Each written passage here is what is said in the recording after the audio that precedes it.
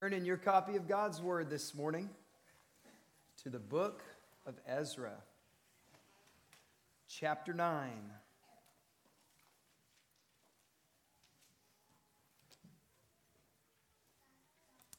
Ezra chapter 9. Your bulletin says we'll be dealing with verses 6 through 15. I'm going to back up and start reading at verse 5. Remember this morning, these are the words of the Lord. And at the evening sacrifice, I rose from fasting with my garment and my cloak torn, and fell upon my knees, and spread out my hands to the Lord my God, saying, O my God, I am ashamed and blush to lift my face to you, my God, for our iniquities have risen higher than our heads, and our guilt has mounted up to the heavens. From the days of our fathers to this day, we have been in great guilt. And for our iniquities, we, our kings, and our priests have been given into the hand of the kings of the lands, to the sword, to captivity, to plundering, and to utter shame, as it is today. But now, for a brief moment, favor has been shown by the Lord our God to leave us a remnant and to give us a secure hold within this holy place, that our God may brighten our eyes and grant us a little reviving in our slavery. For we are slaves, yet our God has not forsaken us in our slavery, but has extended to us His steadfast love before the kings of Persia, to grant us some reviving, to set up the house of our God, to repair its ruins, and to give us protection in Judea and Jerusalem. And now, O our God, what shall we say after this? For we have forsaken your commandments, which you commanded by your servants the prophets, saying, the land that you are entering to take possession of it is a land impure with the impurity of the peoples of the lands, with their abominations that have filled it from end to end with their uncleanness. Therefore, do not give your daughters to their sons, neither take their daughters for your sons, and never seek their peace or prosperity, that you may be strong and eat the good of the land, and leave it for an inheritance to your children forever. And after all this has come upon us for our evil deeds and for our great guilt, seeing that you, our God, have punished us less than our iniquities deserved, and have given us such a remnant as this, shall we break your commandments again and intermarry with the peoples who practice these abominations? Would you not be angry with us until you consumed us, so that there should be no remnant, nor any to escape? O Lord, the God of Israel, you are just, for we are left a remnant that has escaped, as it is today. Behold, we are before you in our guilt, for none can stand before you because of this. This is the reading of the word of the Lord. You may be seated. Let's pray and ask God's blessing on the time this morning.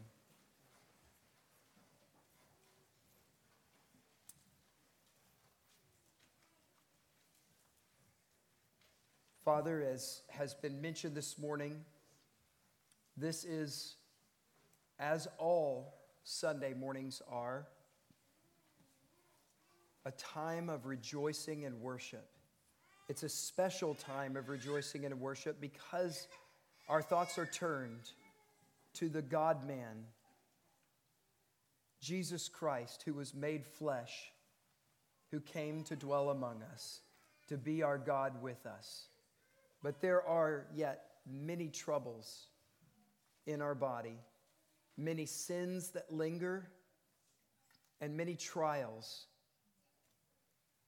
that face us like high walls which we cannot seem to overcome.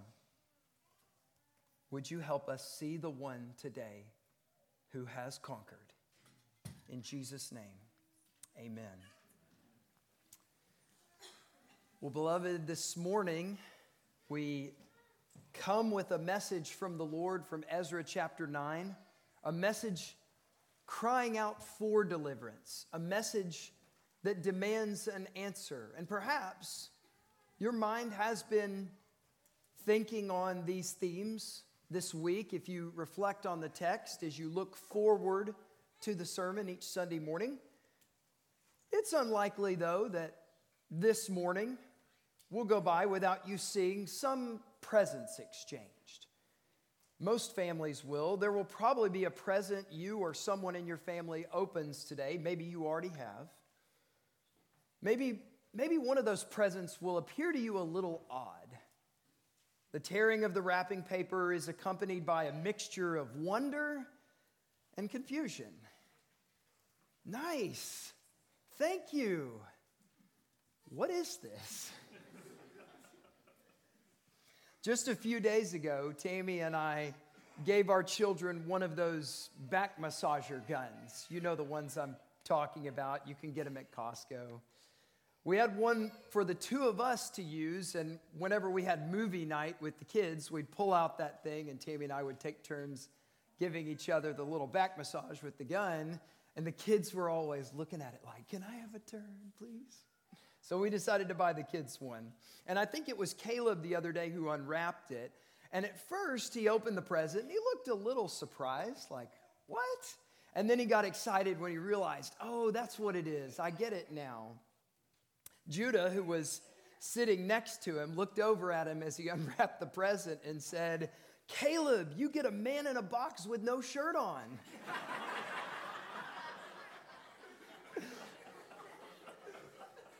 Really, buddy? Is that what's in there? Gonna have to take that one back.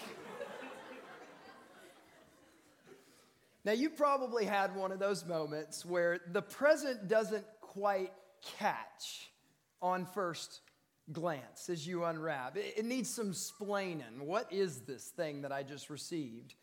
Well, beloved, looking for Christ in the Old Testament can often be like that. You read a passage, and maybe in your devotional time, you kind of cock your head a little bit. You say, I think that Christ is here somewhere, but am I really seeing him in this passage? And we want to be careful. We want to see Christ where he is in the Old Testament. There are people like Charles Spurgeon, for example, who saw Christ in every single stroke of the pen all throughout the Old Testament. He was the seventh rose petal in the Rose of Sharon in the Song of Solomon, and Spurgeon had a sermon for it. And it was glorious. It always encouraged me, but I'm not sure that Christ was the seventh rose petal in the Rose of Sharon in the Song of Solomon. You want to see him where he is, and you want to see him for our encouragement and the nourishment of our soul. Well, this morning's passage is intended for just this purpose, and actually, this morning's sermon is intended for just this purpose, to help you see the Christ figure that Ezra portrays throughout this beautiful prayer that he prays in verses 6 through 15. If we're going to celebrate the Word made flesh today with all of our hearts, giving glory to God as the shepherds did with the angels when his birth was announced around 2,000 years ago, we must behold the Lord Jesus this morning, and we must see him in the text. Before we begin, a brief word to those of you who choose not to celebrate seasons like Christmas. Perhaps you do this from a personal conviction. For example, God never commanded us to celebrate the birth of his son, or Christmas is so commercialized that I just fear devoting time to thinking about the incarnation, even at the expense of what my children might get out of all of the present giving and things like that. Now, I'm not going to try and convince you otherwise this morning.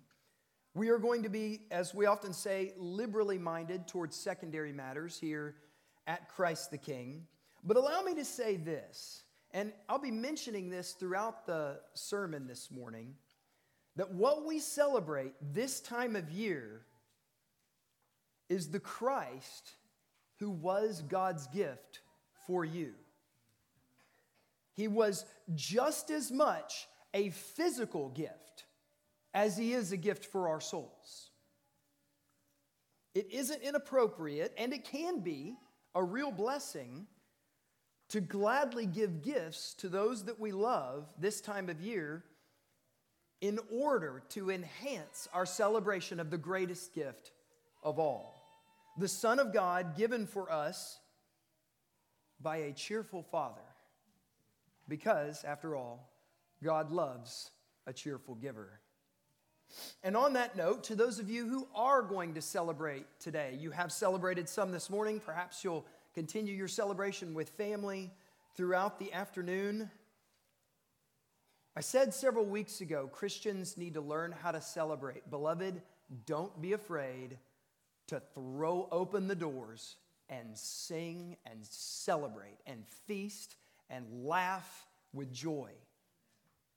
Don't show or sow feelings of guilt and mourning into your children's hearts with quips when they open a present where it's strange and they don't know what it is, and then they kind of think they don't want it, and you say, well, now remember, there are other people in the world who don't have nice gifts like you do.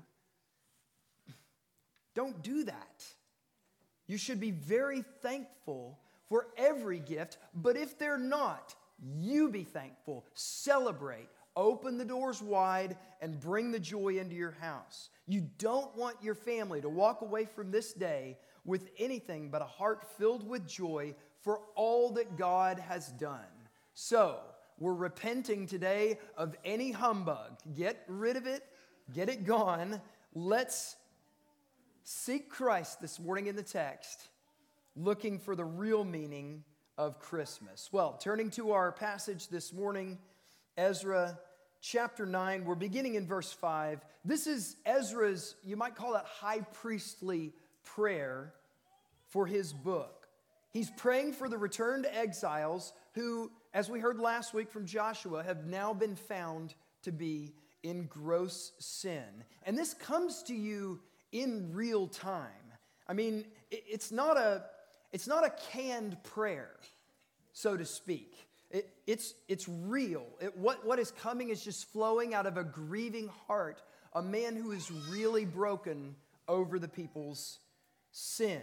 You can probably guess at some of his emotions.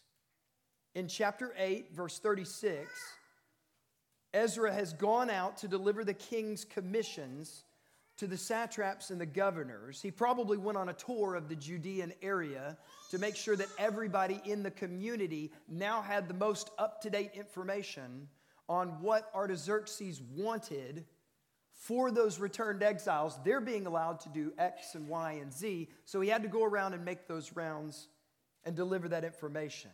This is the new status quo. He's greeted as he returns by most likely Jewish officials. It's probably some of the Levites that he recruited as he was returning on his return. They inform him that the first wave of exiles who return with Zerubbabel haven't separated themselves from the people of the land as God commanded in the Old Testament. Ezra breaks down and laments. He mourns until the evening sacrifice, and this is interesting. The text says that he rises from his fasting only to fall down again on his knees. And he just blurts this reaction out. This prayer comes from that deep place of the heart, as low as he's been. Now let me ask you, beloved, what would be one of the first things that you would think to pray to God in a moment of deep sorrow like this? There's no question that opening your prayer to God in this instance, in this moment, with these circumstances, to open your prayer with praises to the King, about His wonderful attributes, about His glory, about His holiness, probably wouldn't be the first thing that would come to mind. Can you imagine yourself listing off things for which you are thankful? Pastor Toby Sumter, early in the fall, encouraged us to do just this thing from Philippians chapter 2. With everything, prayer and thanksgiving. Lord, thank you for this hard situation. Please help me. That's the way he encouraged us to pray. And that would be right. But would that be the first thing that would come to your mind? Wouldn't you start out with supplication? Oh God, you have got to help us. You have got to take the shame away. You've got to cover it, Lord. You have to nail it to the cross of Christ. We need a Savior. Oh God, help us, please. That would not be inappropriate. It wouldn't be wrong to begin your prayer with those requests. The Lord, the psalmist says, is near to the brokenhearted, and he saves the crushed in spirit. But before we even dig deeply into this text, beloved, I want you to see this one important thing. Ezra's prayer, from verses 6 all the way to the end of verse 15, includes no supplication. None. Not even one request. Ezra doesn't ask God for one thing. We're going to go through these 10 verses, one of the lowest moments, perhaps this was the lowest moment in Ezra's life. And he doesn't ask God for anything. In fact, if you look deeply at the text, you'll see that he can't. He's so low, he's unable to even make a request to God. You might ask, well, why not? He is mortified that the people have done this. He is shocked, arrested in his soul. He is dumbfounded in the most literal sense of that word. This isn't a small thing either. The severity level of this moment is pretty high. Take, for example, a situation you could imagine perhaps driving through South Clinton. You become suddenly aware of blue lights flashing behind you. In a moment like this, a mood of severity would set in. Your blood pressure is going to go up. Your hands are going to tighten on the wheel. Your mind starts racing, asking the question, was I going too fast? Did I forget to renew my tags? What if he asks questions about all the supplements in my trunk? Be a Christ the King member. You're surprised. You're serious. It's a tense moment. Now imagine a different scenario. You're sitting on an exam table in the office of your primary care, and he comes into the room with a quiet, slow step, and though he tries to hide it, a noticeable sigh. He has a clipboard that he clearly won't take his eyes off of, only to take a deep breath. Finally, as he looks you in the eyes, he tells you you have cancer. Now that's a different level of shock. A different kind of severity. We can say that anybody in that situation would feel a sense that they are mortified. Now this is much more, the second example is much more how Ezra feels in this moment. I know that there are some here who would like to tell me that there's no comparison to having been told that you have cancer. And I'm not trying to make light of a disease like that. I do want you to remember that Ezra has just become aware of an outbreak of the one disease in all the universe that can damn his people's eternal souls to Gehenna forever. That is a place where no cancer will take you, but sin will. This, beloved, is why he is so grieved. It's the shock of ultimate shame. It is over that sin which he cries now. He is distraught, tearing his clothes. He's losing beard hair by the minute. And it's because of this gross sin. Even more significant, in verse 6, you see that it's not even his sin that he's broken over. Oh my God, I am ashamed and blush to lift my face to you, my God, for our iniquities have risen higher than our heads, and our guilt has mounted up to the heavens. What is Ezra doing here? Well, it sounds like he's numbering himself among the transgressors. From Isaiah 53, verse 12, which, if you listen today, by the way, the Bible reading plan doesn't normally have a Sunday section, but today, because of our Advent readings, there is one. You'll want to listen. Isaiah 53 is part of the reading this morning. Therefore, I will divide him a portion with the many, and he shall divide the spoil with the strong, because he poured out his soul to death and was numbered with the transgressors.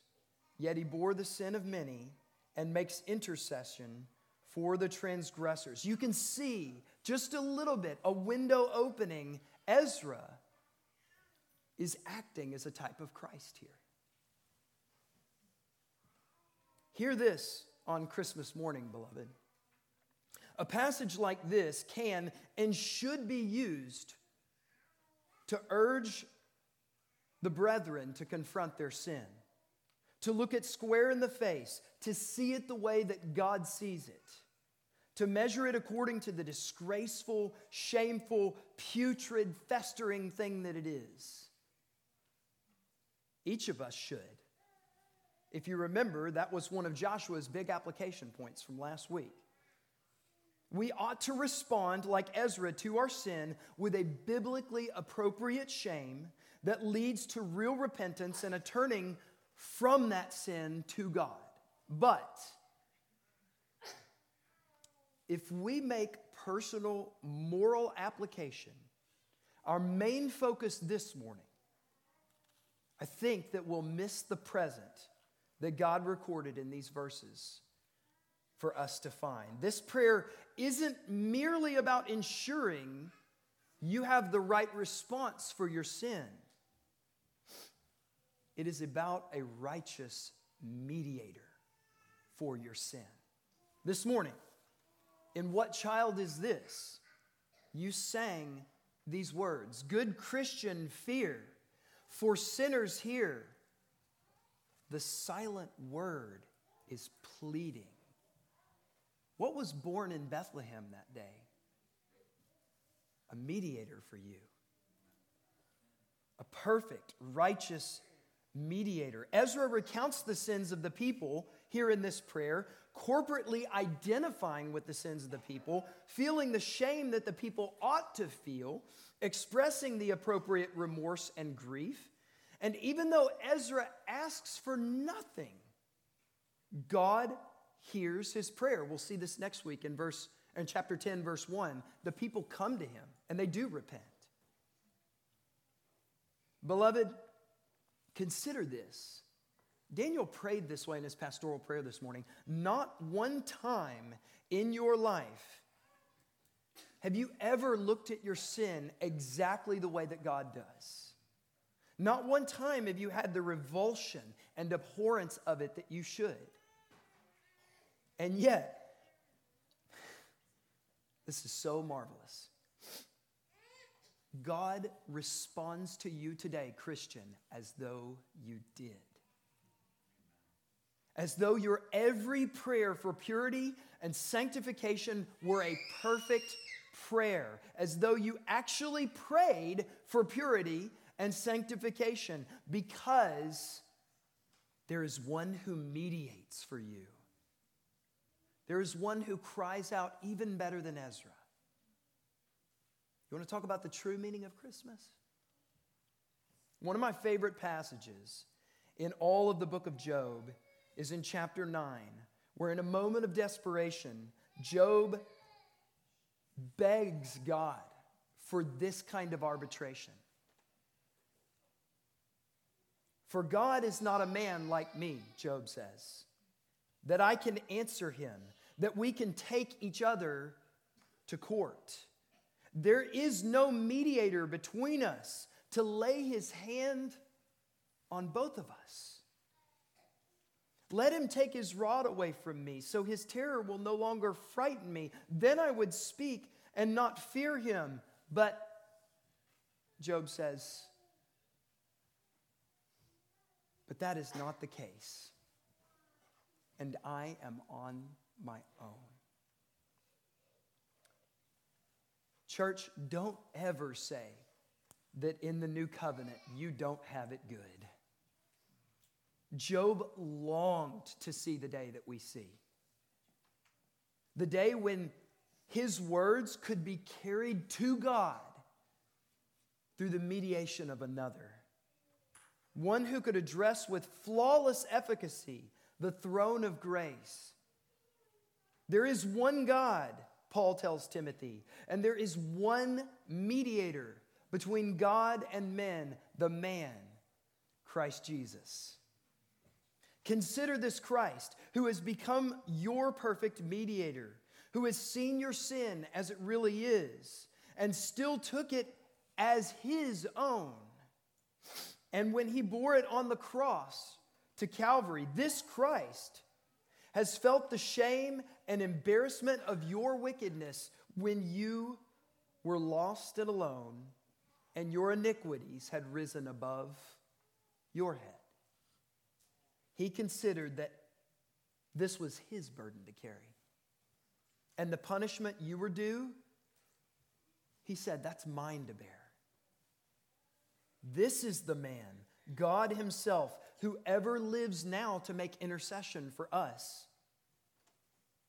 In the midst of our remaining sin and our ever so frequent failures to make it right with the Father.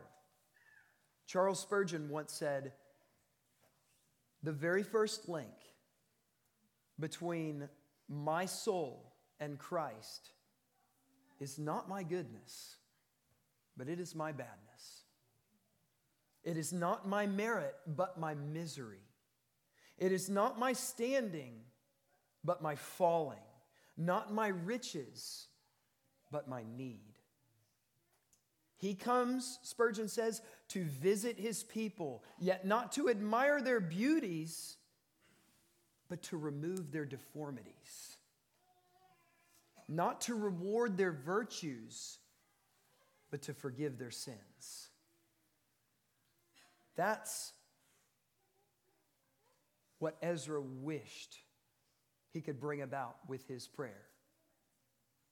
And through Christ's mediation, that is what he has done for us. This is the punchline right up front, beloved. God's gift from heaven to you that we celebrate today is the mediator, his only Son, Jesus Christ. Well, if you'll continue now with me, keeping your mediator in mind, look with me at verses 8 through 9. Ezra has opened his prayer ashamed for what the people have done, and now he gives praise to God for what God has done.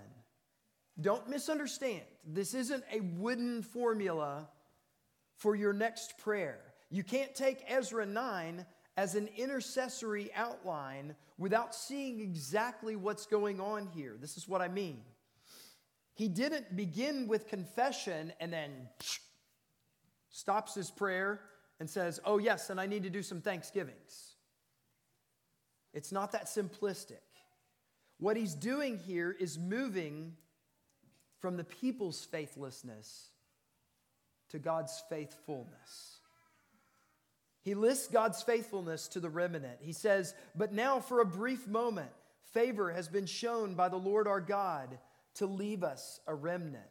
Now, if you're reading from another translation other than ESV, your text will likely include an adjective, escaped, in front of remnant. That is the accurate translation. That word does appear in the Hebrew. I'm not sure why the ESV left that word out of its translation.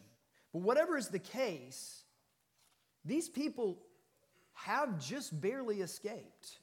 Consider the 600,000 men who left Egypt, led by Moses. An estimated 1 million plus people, if you include the women and the children, who went to settle in this very land that Ezra's now reoccupied. But about 1,000 years later, which is roughly the time Ezra's writing, how many people are left?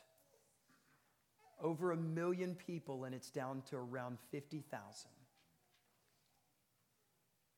That 50,000 are all that remains directly descended from Abraham, and that number is rapidly being polluted because of the intermarrying with the nations. Ezra lists God's faithfulness to restore them to this small place, Jerusalem, and to start over again. He says in verse 8 again, to leave us a remnant and to give us a secure hold within this holy place. The Hebrew word which the ESV translates as secure hold literally means a place for a tent peg. The kingdom has dwindled down from the days of Solomon, when it covered parts of Egypt in the south, reaching as far north as the Euphrates River in modern-day Syria, to a place to put a tent peg in the ground. And this isn't, by the way, Ezra exaggerating. He's being realistic. If you compare the two kingdoms, what was and now what is, the contrast is stark.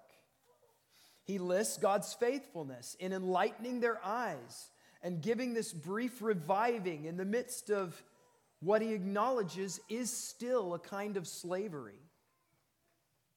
That our God may brighten our eyes, grant us a little reviving in our slavery. Consider, they had left Egypt, having been set free from slavery to Pharaoh. And now they are slaves again, even in their own land. On Friday night, you sang Andrew Peterson's song, Deliver Us. The lyrics are appropriate here. Our enemy, our captor, is no Pharaoh on the Nile. Our toil is neither mud nor brick nor sand. Our ankles bear no calluses from chains, yet, Lord, we are bound. Imprisoned here, we dwell in our own land. The second line in that song sounds like Ezra prayed it himself. Our sins, they are more numerous than all the lambs we slay. Our shackles, they were made with our own hands. Our toil is our atonement, and our freedom yours to give. So Yahweh, break this silence if you can. Lastly, in this second movement of this prayer, Ezra lists the faithfulness of God to not forsake his people, that he has granted them favor with the king of Persia for the sake of rebuilding this city. Let me go back to what I said just a moment ago, that this isn't a rigid shift in prayer from a time of confession to a time of praise. Ezra is still in lamentation here, even as he praises the goodness of God. He is genuinely thankful for all that God is doing, but it's almost grieving to think through all these gifts that have been awarded to them and that they've so quickly departed from God's kindness. It's C.S. Lewis's proverbial playing with mud pies in the slums. Why? Because we don't see the glory of what a holiday away at the beach would really be like. I wonder if the people would have done this if they had given as much thought to God's faithfulness and these rich blessings as Ezra had. Perhaps we would think less of our sin this morning and even our trials, if we paused to look at the glory of our Redeemer. Consider Christ interceding for you as your mediator. He wouldn't pray quite the same way that Ezra did. If Jesus were to pray for you today, he wouldn't be praying for a remnant. We're never called a remnant in the New Testament. The Jews are in Romans 9 and 11, but not us. Today, Jesus is praying for an ever-expanding kingdom. A kingdom that started out with 12 guys and maybe 100 or so others huddled in a room scared to death after Jesus ascended. And through many tribulations and trials, that group has expanded to a global network of millions.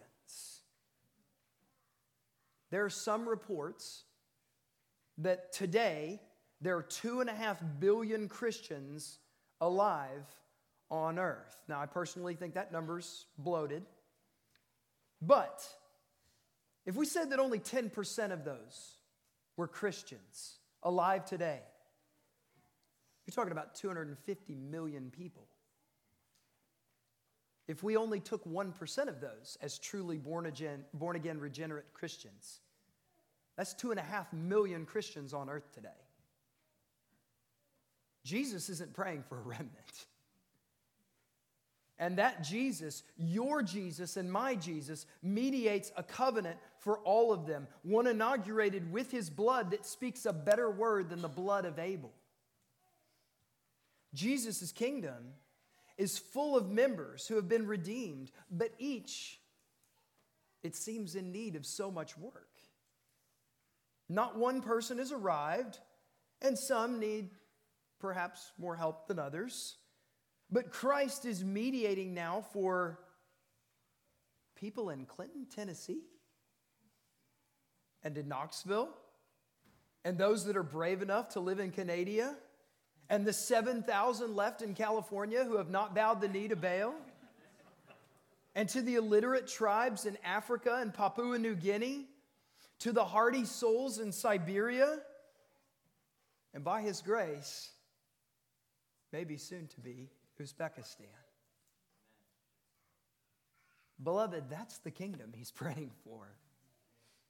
And with all those millions that he's praying for, Christ still stops each day to pray for you. Wonder of wonders, the glory of Emmanuel, God with us.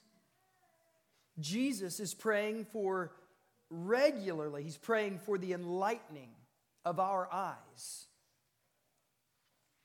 But he's not praying for anyone who's still in slavery to sin. But now, in Christ Jesus, you who were once far off have been brought near by the blood of Christ. These exiles may have been slaves to the Persians, and you may be slaves to the state when they ask for your property taxes. But you are not a slave of sin anymore, no matter how closely you feel it. You are not in darkness anymore. You are not far off anymore. Beloved, you see now what your mediator came for, to bring you near through the sacrifice of his own blood. Brethren, God's faithfulness to you today, to give you a desire to covenant with this church and rebuild this city after the likeness of Christ, and all the favor that we have received this year with the county commission and with the gifts of this church are a sign just like the one that Ezra and company received, favor from the Persians. We, God is saying, are not a forsaken people. We are a favored people. Ezra was stunned at God's faithfulness, that Israel had not been forsaken up to this time. And no matter how bad 2022 has been for some of you, and I know that It's been rough for just about all of us. Your mediator in heaven has not given up on you. In Christ, beloved, you are highly favored. He has not stopped interceding for you, nor will he. He himself promised, I will never leave you or forsake you. Think about this. That's what God gave you when he sent Jesus into the world. One who would pray for you a better prayer than this. A Savior who not only saves, but one who saves all the way down to the uttermost. Far as the curse is found. We'll look at the next movement in prayer with me, verses 10 to 12. Having thought on God and his goodness and his faithfulness to the exiles, Ezra now turns to the commandments of God, particularly to those that the returnees have blatantly broken. It's at this point that the legal flavor of Ezra's mediation starts to come out. What do you mean by that? Well, beloved, we often think of prayer in familial terms. Jesus taught us to pray to our Father in heaven. Because of his blood and his sacrifice, we now relate to God as Father. But imagine a lawyer who's been charged with defending a client who has a really bad rep sheet. In spite of this colored past of his, the case against the defendant has been managed well, and it looks like an acquittal is expected. Then, right before the attorney goes into the courtroom with his final arguments, the relatives of the accused come in and disclose information that the defendant has been withholding. His lawyer is shocked. He opens his books, looks through the lists of now legitimate charges against his client, laws for which he legally cannot escape punishment for breaking.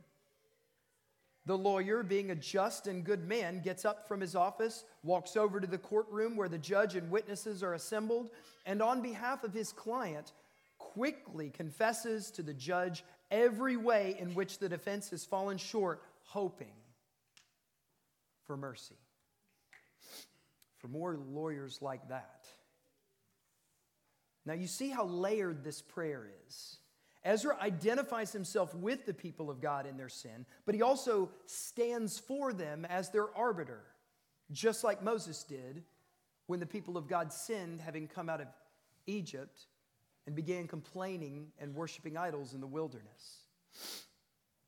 What he restates here is pulled from many different places in the Old Testament. That's why he uses the word prophets in verse 10 rather than speaking directly of Moses or Samuel.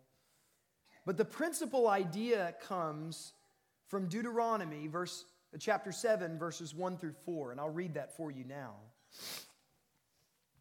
When the Lord your God brings you into the land that you are entering to take possession of it, and clears away the many nations before you, the Hittites, the Girgashites, the Amorites, the Canaanites, the Perizzites, the Hivites, the Jebusites, 7 nations more numerous and mightier than you. And when the Lord your God gives them over to you, and you defeat them, then you must devote them to complete destruction. You shall make no covenant with them, and show no mercy to them. The principal command. You shall not intermarry with them, giving your daughters to their sons, or taking their daughters for your sons, for they would turn away your sons from following me to serve other gods. Then the anger of the Lord would be kindled against you, and he would destroy you quickly. God doesn't have to give us a reason to obey. Here he graciously does. And our response, regardless of, well, what was this really about? What's going on? Our response should always be to the Father, yes, sir. Yes, sir. But you see, these returnees didn't. They intermarried, Some had even born children at this point, and their leading men were leading the sin here. And as we heard last week, some of you have intermarried with your own hidden sins. Sins that perhaps no one knows about. Sins that have grown to the point that they have bred other sins. It's getting worse, and now you are not in control of your own house or even life anymore. Yes, beloved, confess it to God and to someone else. Yes, repent. Yes, pray and fast. But, brethren, look to Christ. Christ, who has been praying for you on your behalf since you fell into this sin. Christ, who has been admitting to God your guilt even while you're trying to hide it. Christ, who doesn't shrink back from the law of God that you have broken, but openly admits to the Father that your actions have transgressed His perfect ways.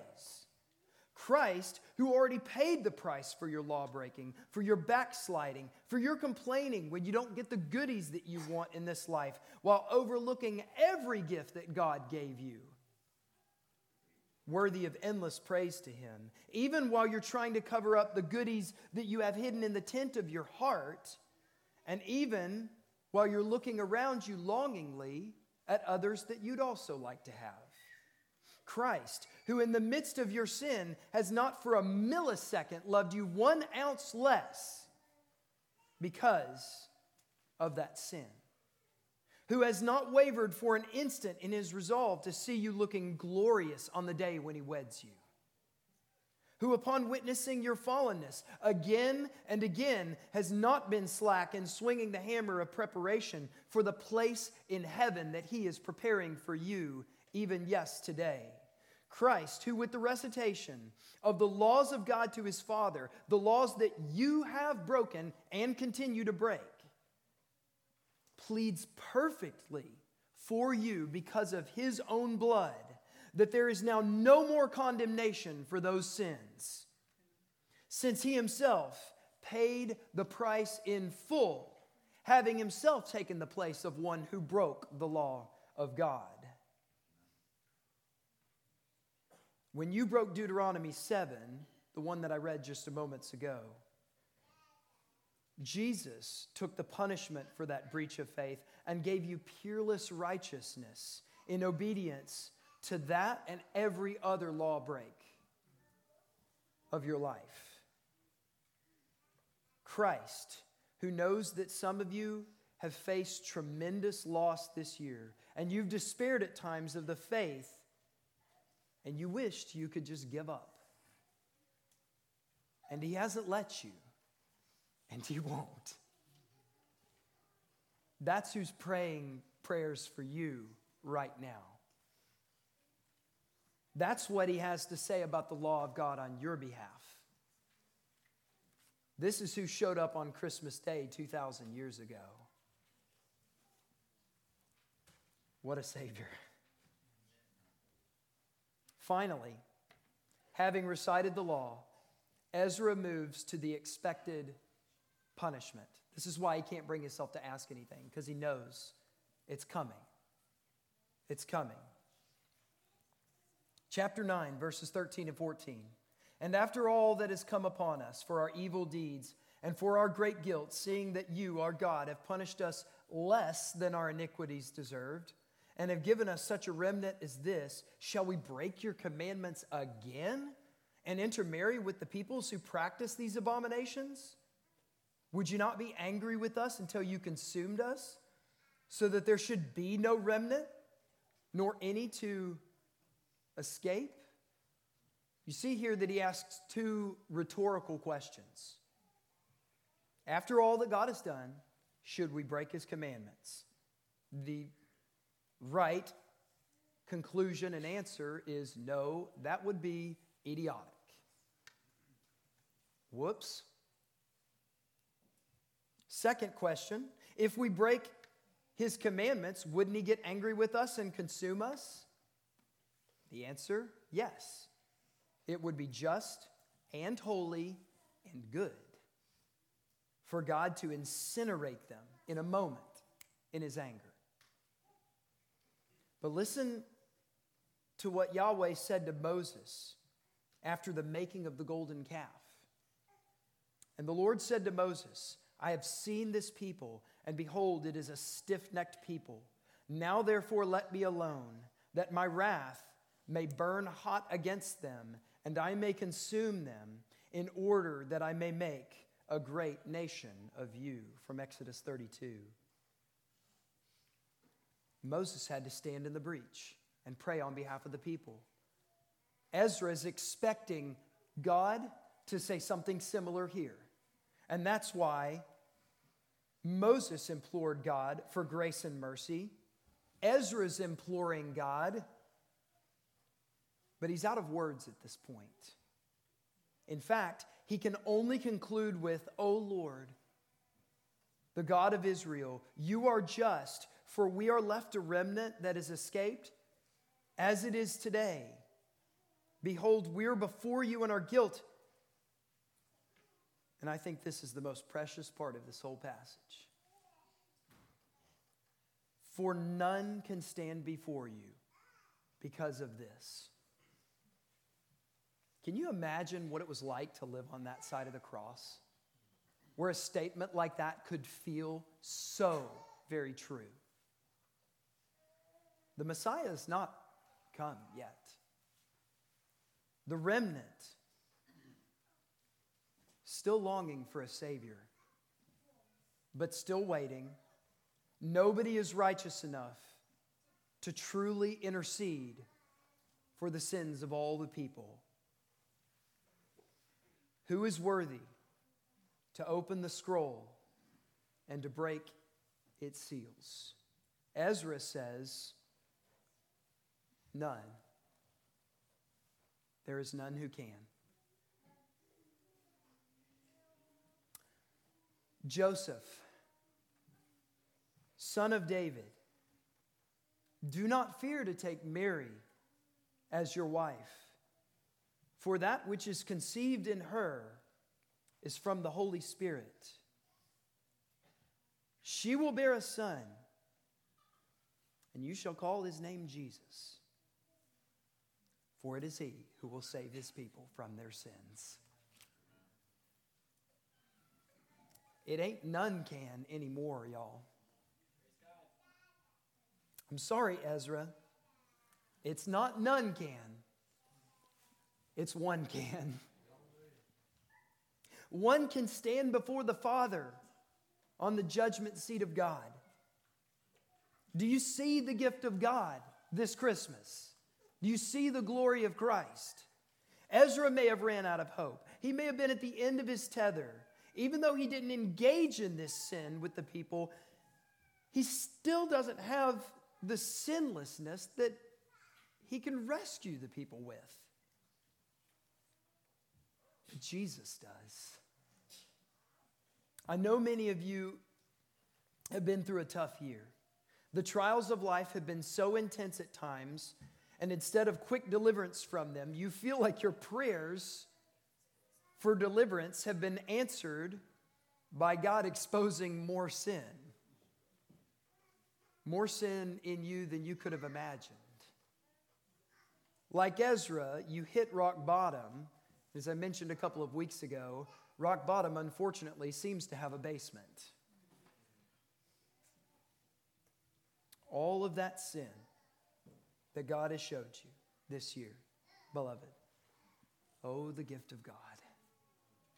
All that sin now has no standing in the courtroom of heaven, because there is one who mediates for you, who is with you, who came to dwell amongst us and before us.